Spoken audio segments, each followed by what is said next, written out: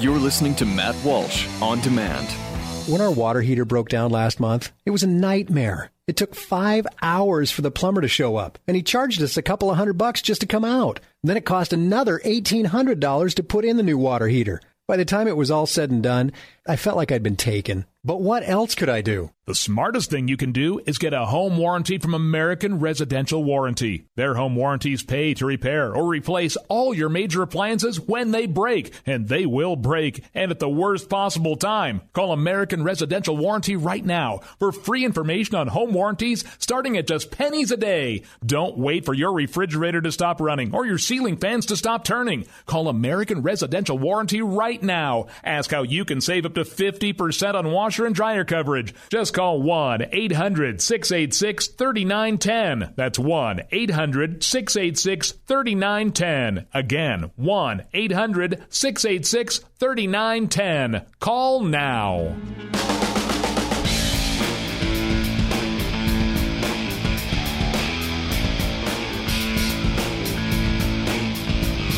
You know, I'm often scolded. By the way, you're listening to Matt Walsh On Demand. Thanks for listening, and so on. I'm often scolded by other Christians for being, in their opinion, too combative, too aggressive, too antagonistic in the way that I convey my message.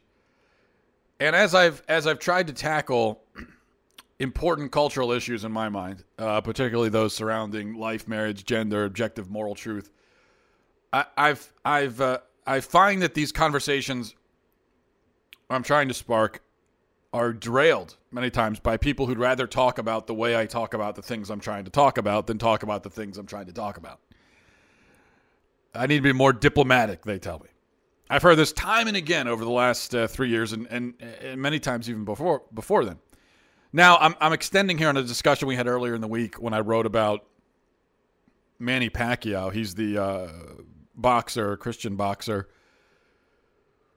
who had the audacity to be Christian publicly. Now, I should stipulate that, and this is where people get confused.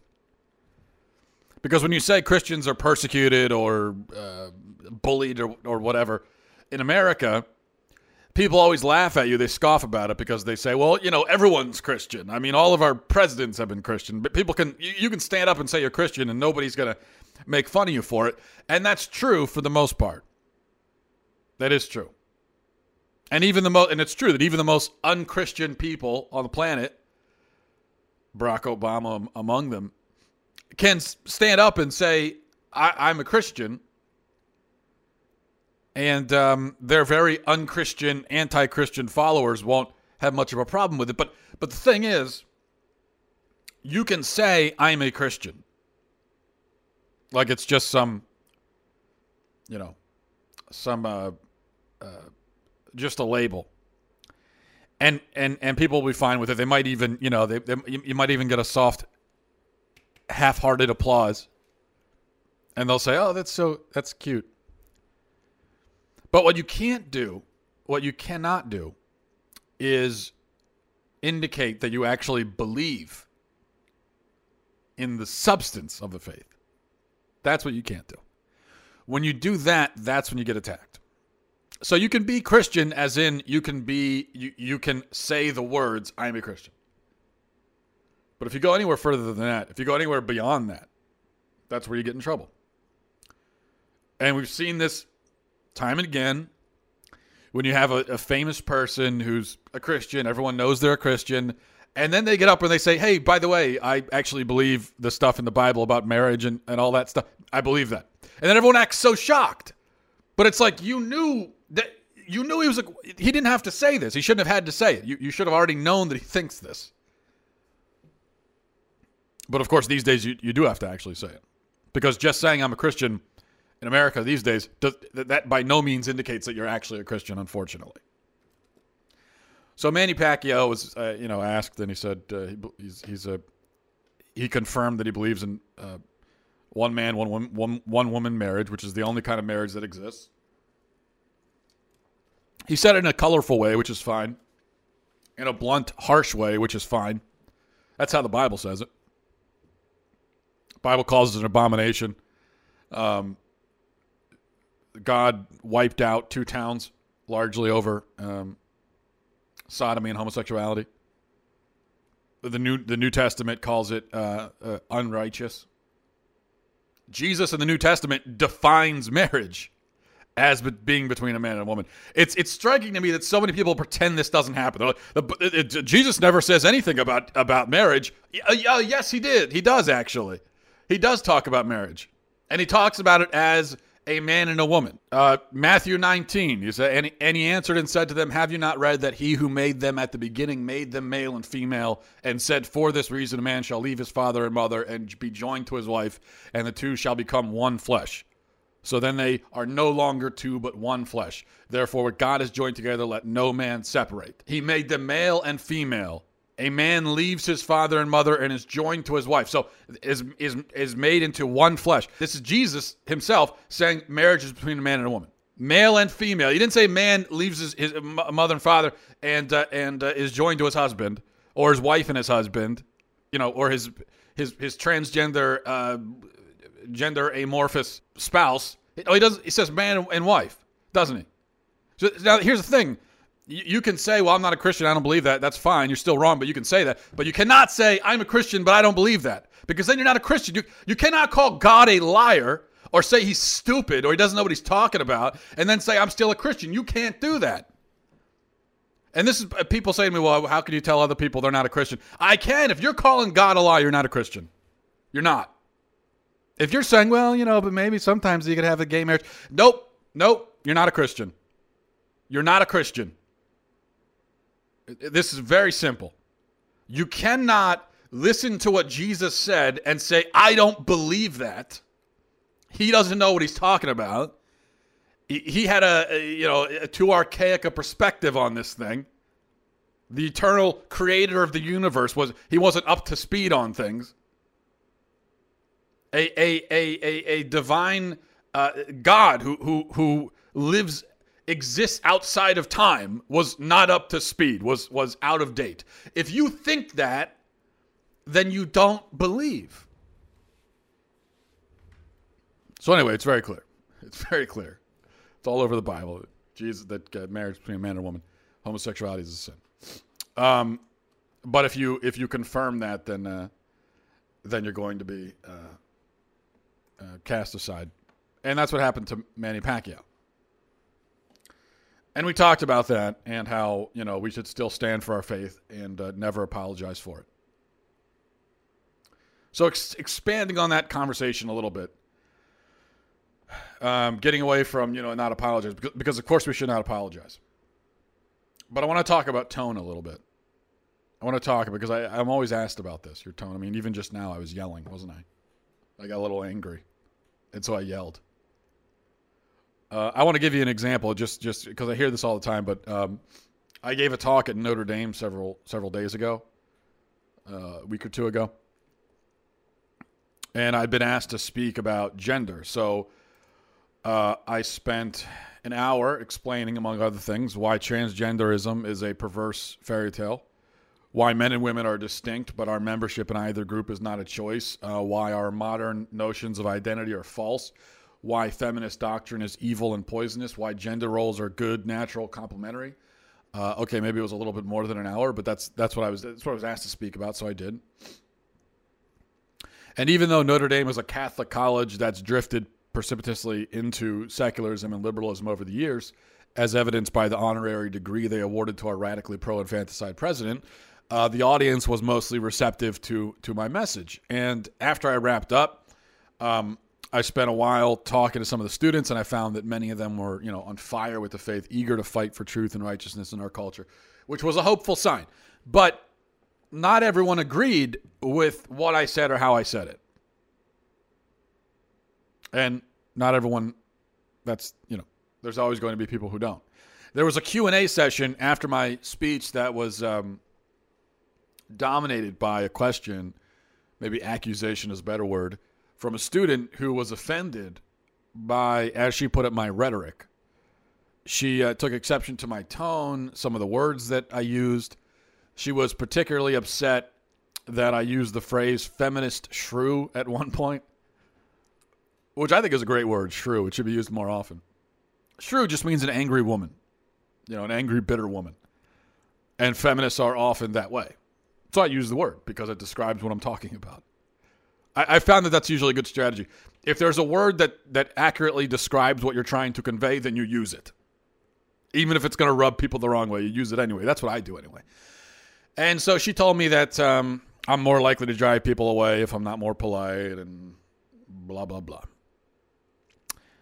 And I always think it's interesting when people tell me that, you're going to drive people away. Meanwhile, okay, look at the room. It's full. You're telling me I drive people away, but I've been able to develop this audience from scratch on my own, just from my message. So you're telling me my message is not effective. Meanwhile, I've been able to get that message out to millions of people.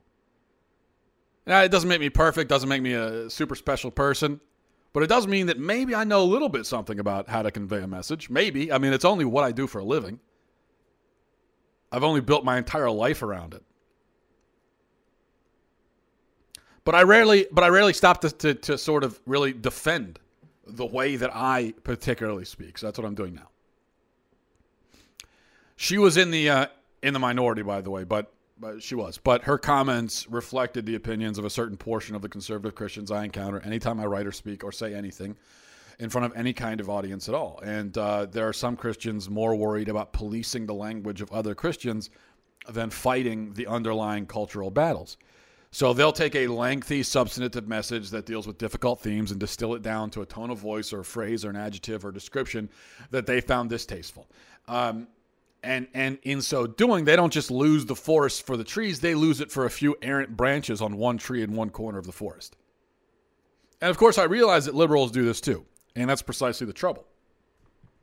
That's what liberals did to Manny Pacquiao. Talking about his belief in marriage, and he used a metaphor that was offensive to people. So they were able to... So it's, well, you used the metaphor we don't like, so nothing you said counts. And liberals would much rather avoid defending their stances on matters of life, liberty, morality, marriage, sexuality. So instead, they sift through your argument to find an escape hatch. So let's say, yeah, you just articulated a rock-solid case for a traditional understanding of gender, but you said shrew, so it doesn't count. Ha! Gotcha! We win. And it's this liberal strategy that has, I guess, convinced some Christians to preemptively employ it against themselves. They figure that if you show a single hint of emotion or aggression or passion, if you get the least bit colorful in your language or a bit abrasive in your tone, then liberals will win. If we aren't perfectly cordial, these Christians think, we lose automatically. These are the kinds of Christians who spend all their time playing defense. Only they don't really play at all. They mostly sit off on the sidelines and chastise any Christian who plays, who does play in a manner that they think is too zealous or hard-hitting for their liking. And this, I'm certain, is not the appropriate way to respond to fainting couch liberals and the disingenuous accusations they throw our way. The "you're a sexist, racist, homophobe" routine is a lie. A trick. They don't even believe it themselves. It's a trick they pull precisely to convince us to be cautious, dry, weak. They shame us out of our righteous anger and continue on being unrighteously angry themselves. They scold us for being pointed and contentious, and then continue on being pointed and contentious themselves. And they win, and they keep winning. They win because we appear to have ceded the moral high ground. Because the side that gets to be righteously angry, or pretend to be anyway, other people on the in the middle or spectating,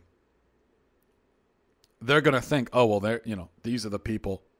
They're offended. They're angry. They're the ones acting righteously, so they must be right. And so the liberals will say to us, your point doesn't count because I was offended by how you said it. And we think we've somehow helped our cause by agreeing with them, by letting them off the hook.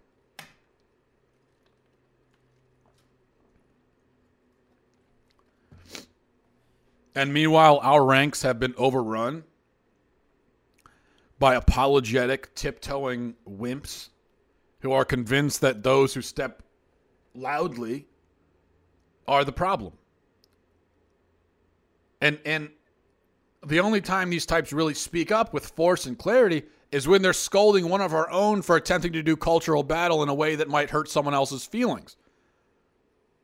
And it's very often the case that these self-appointed referees who reprimand other Christians for displaying too much rage and fury have done exactly nothing to engage on these issues themselves. They criticize those of us who are too angry, but it's easy for them to control their anger because they have none to begin with. They don't care. They do nothing. They say nothing. You're the problem, they say to us. You're flailing your arms and making too much of a scene. You're embarrassing us. And then they continue on flooding down the cultural river like rotting driftwood, offering no resistance at all, suggesting that we're the problem. I don't know if this is the case for the student at Notre Dame, by the way. She could be quite a cultural warrior. She could be, she could put me to shame with her activism and outspokenness, her courage. That's very probable. It's very probable that that's the case because as I said, I'm nothing special. I'm just using her objection as an example because it's something I often hear, whether targeted at me or not. And in many cases, I've noticed that the watch your tone types are themselves do-nothings. But not in every case, certainly. Here's an example where I know it does apply. Last week, I wrote a piece where I touched on a few controversies that came out of the Super Bowl, and one had to do with the National Abortion Rights Action League, NARAL, and its absurd objection to a commercial featuring a pregnant woman. NARAL, I don't know if that's how it's pronounced. That's how I say it. NARAL was worried that, images of a pregnant woman and an unborn child in a sonogram might humanize the fetus, as they put it. And so I went after NARAL pretty hard, as I tend to do, and anytime I engage on abortion, I'm always, pretty hard-hitting about it. And I received many emails in response to what I said as usual. Again, most of the emails from Christians were positive, but a particularly upset minority of the folks on my side, quote unquote, were incensed at the fact that I came off like a jerk, supposedly. One guy emailed to tell me that he's pro-life, but he's ashamed of pro-lifers when he reads what I have to say on the subject.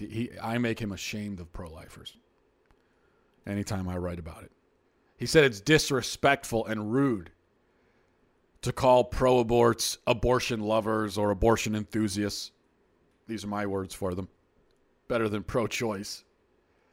He said it's offensive, outrageous to accuse them of being indifferent to or hateful towards children, as I did in my piece, and I often do.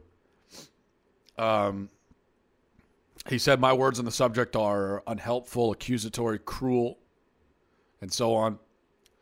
Another person emailed said she was a lifelong pro-lifer, her words, but she said that she's had enough with my extremism. She told me that we should be respectful to pro-aborts, and being respectful means not using phrases like murdering children, she said. And I heard this same objection at a pro-life talk that I gave a few months ago, actually. A woman, after I was done speaking, stepped up and insisted that we shouldn't call the children because it could be traumatic to pro-choicers who'd rather think of them as fetuses. So I decided to test my theory on these two emails, just out of curiosity. I responded. I asked them, how are they involved in the pro-life movement? Do they donate money or time? Do they attend marches or rallies? Do they speak out on the subject in their own way? Are they actively, loudly, publicly pro-life? And they both gave remarkably similar answers. They said they would be involved, but people like myself have turned them off from it. In other words, they do nothing, they say nothing, they contribute nothing, but they're quick to chide those of us who do. They're not even on the sidelines. They're not even in the damn stadium. They're at home watching on TV with Cheetos dust all over their shirt, muttering their useless critiques into an empty room. And if they ever do get off their butts and get involved or speak up, it's to thwart the efforts of their brothers and sisters in faith, to take the side of the enemy for the sake of signaling their own faux virtue to people who will loathe them regardless. And I find that's very common. You know, if you haven't noticed, Christians have lost the culture. We lost it some time ago, well before I arrived. I'm not sure you can point to a specific moment when American society became the godless den of nihilism and hedonism that it is today, but you can certainly point to some specific causes. And on that last point, I'm sure you'll find cowardice, apathy, and timidity as causes. On the other hand, I'm sure you won't find that Christians lost because they were too forceful or too aggressive or too focused or even too impolite. I also don't think you'll discover too angry on the list. I'm always dumbfounded when I hear Christians suggest that we should tone down the anger and outrage. Do you really think that's the problem? Christians are too angry at sin, too outraged at evil? Where is that happening? Where can I go to find mobs of Christians so incensed at the wickedness in the country that they're grabbing pitchforks and taking to the streets? Because the way that some people talk about it, it's like our streets are full of these people, but I haven't seen them anywhere. Where are they? Where are all these Christians who are too angry about evil? Where is the phantom Christian anger? Because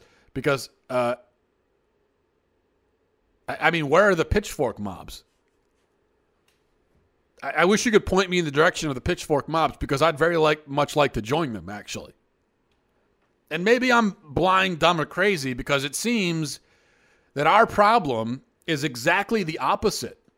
I think we've grown quite accustomed to evil, numb to it, fond of it even. So much that we can't understand why anyone would be so upset about it. There are many of us, many Christians, who are so used to the sin, so comfortable with it, that we really cannot understand. You know, these folks, they encounter another Christian who's really angry, and they can't understand the anger. They don't get it. They really don't.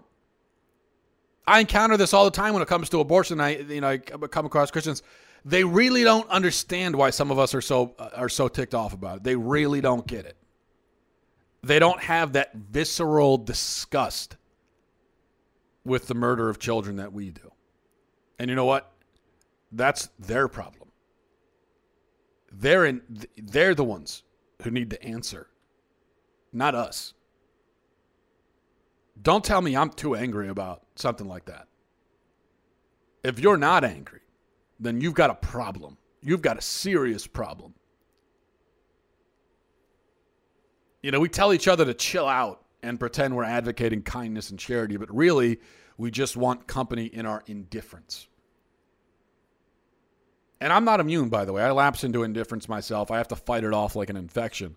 But for the times when I do speak uncompromisingly with force and even rage, I do it because I don't think I have a choice. This culture is asleep. You know, and nobody likes to be woken up by a bucket of ice water, but sometimes that's the only way. We've tried softly whispering, gently nudging, lightly tapping. We've tried being amiable about it, but it doesn't work because the country fell asleep with the TV on and the Spotify playlist blaring and their washer and dryer running and the windows open with cars whizzing by, headlights shining into the room.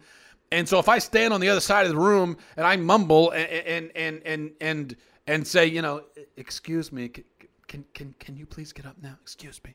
Excuse me. I don't mean to be rude, but can you please? Hello, excuse me. If I do that, I might as well say nothing. They're not going to hear me. No one's going to hear you.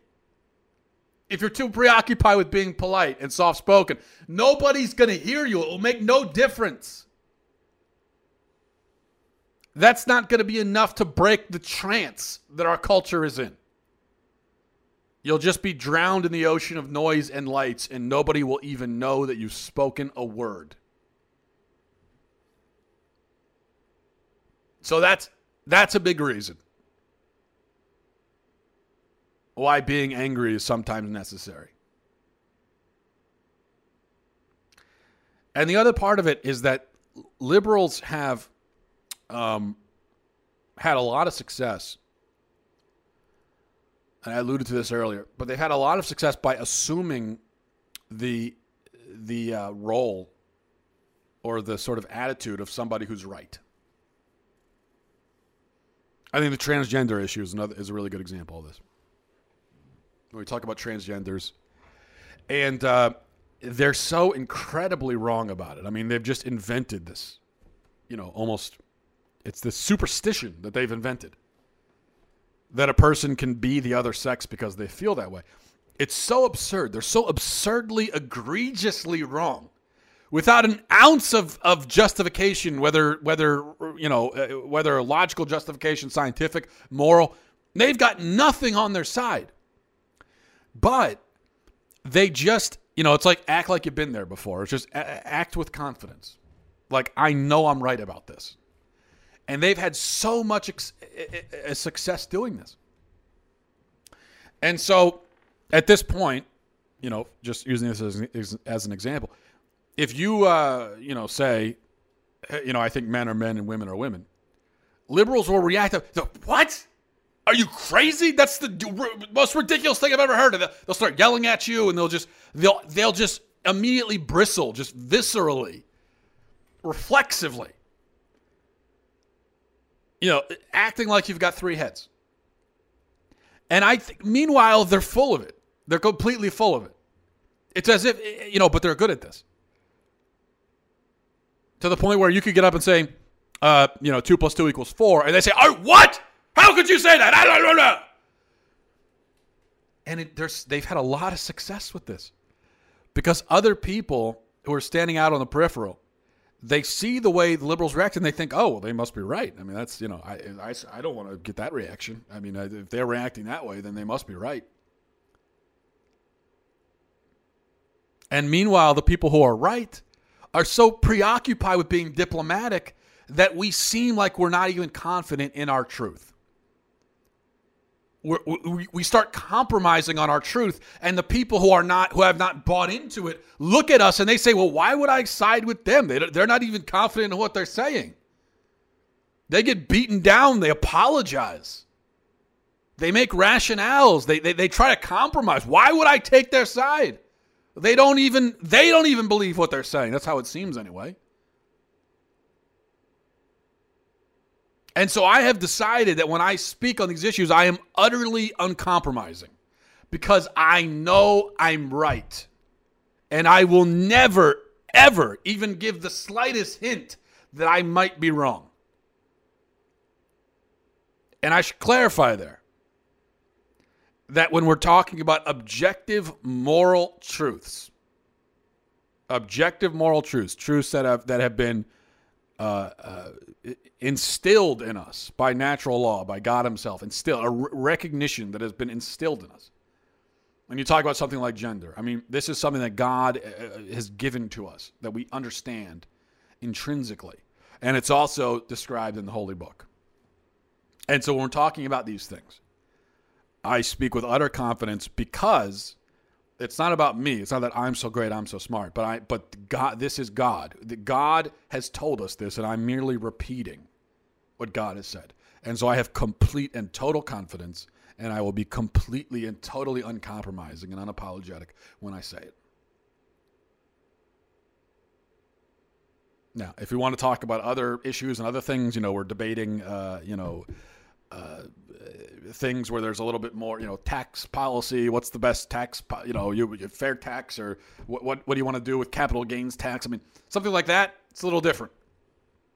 These are not objective moral truths given to us by God.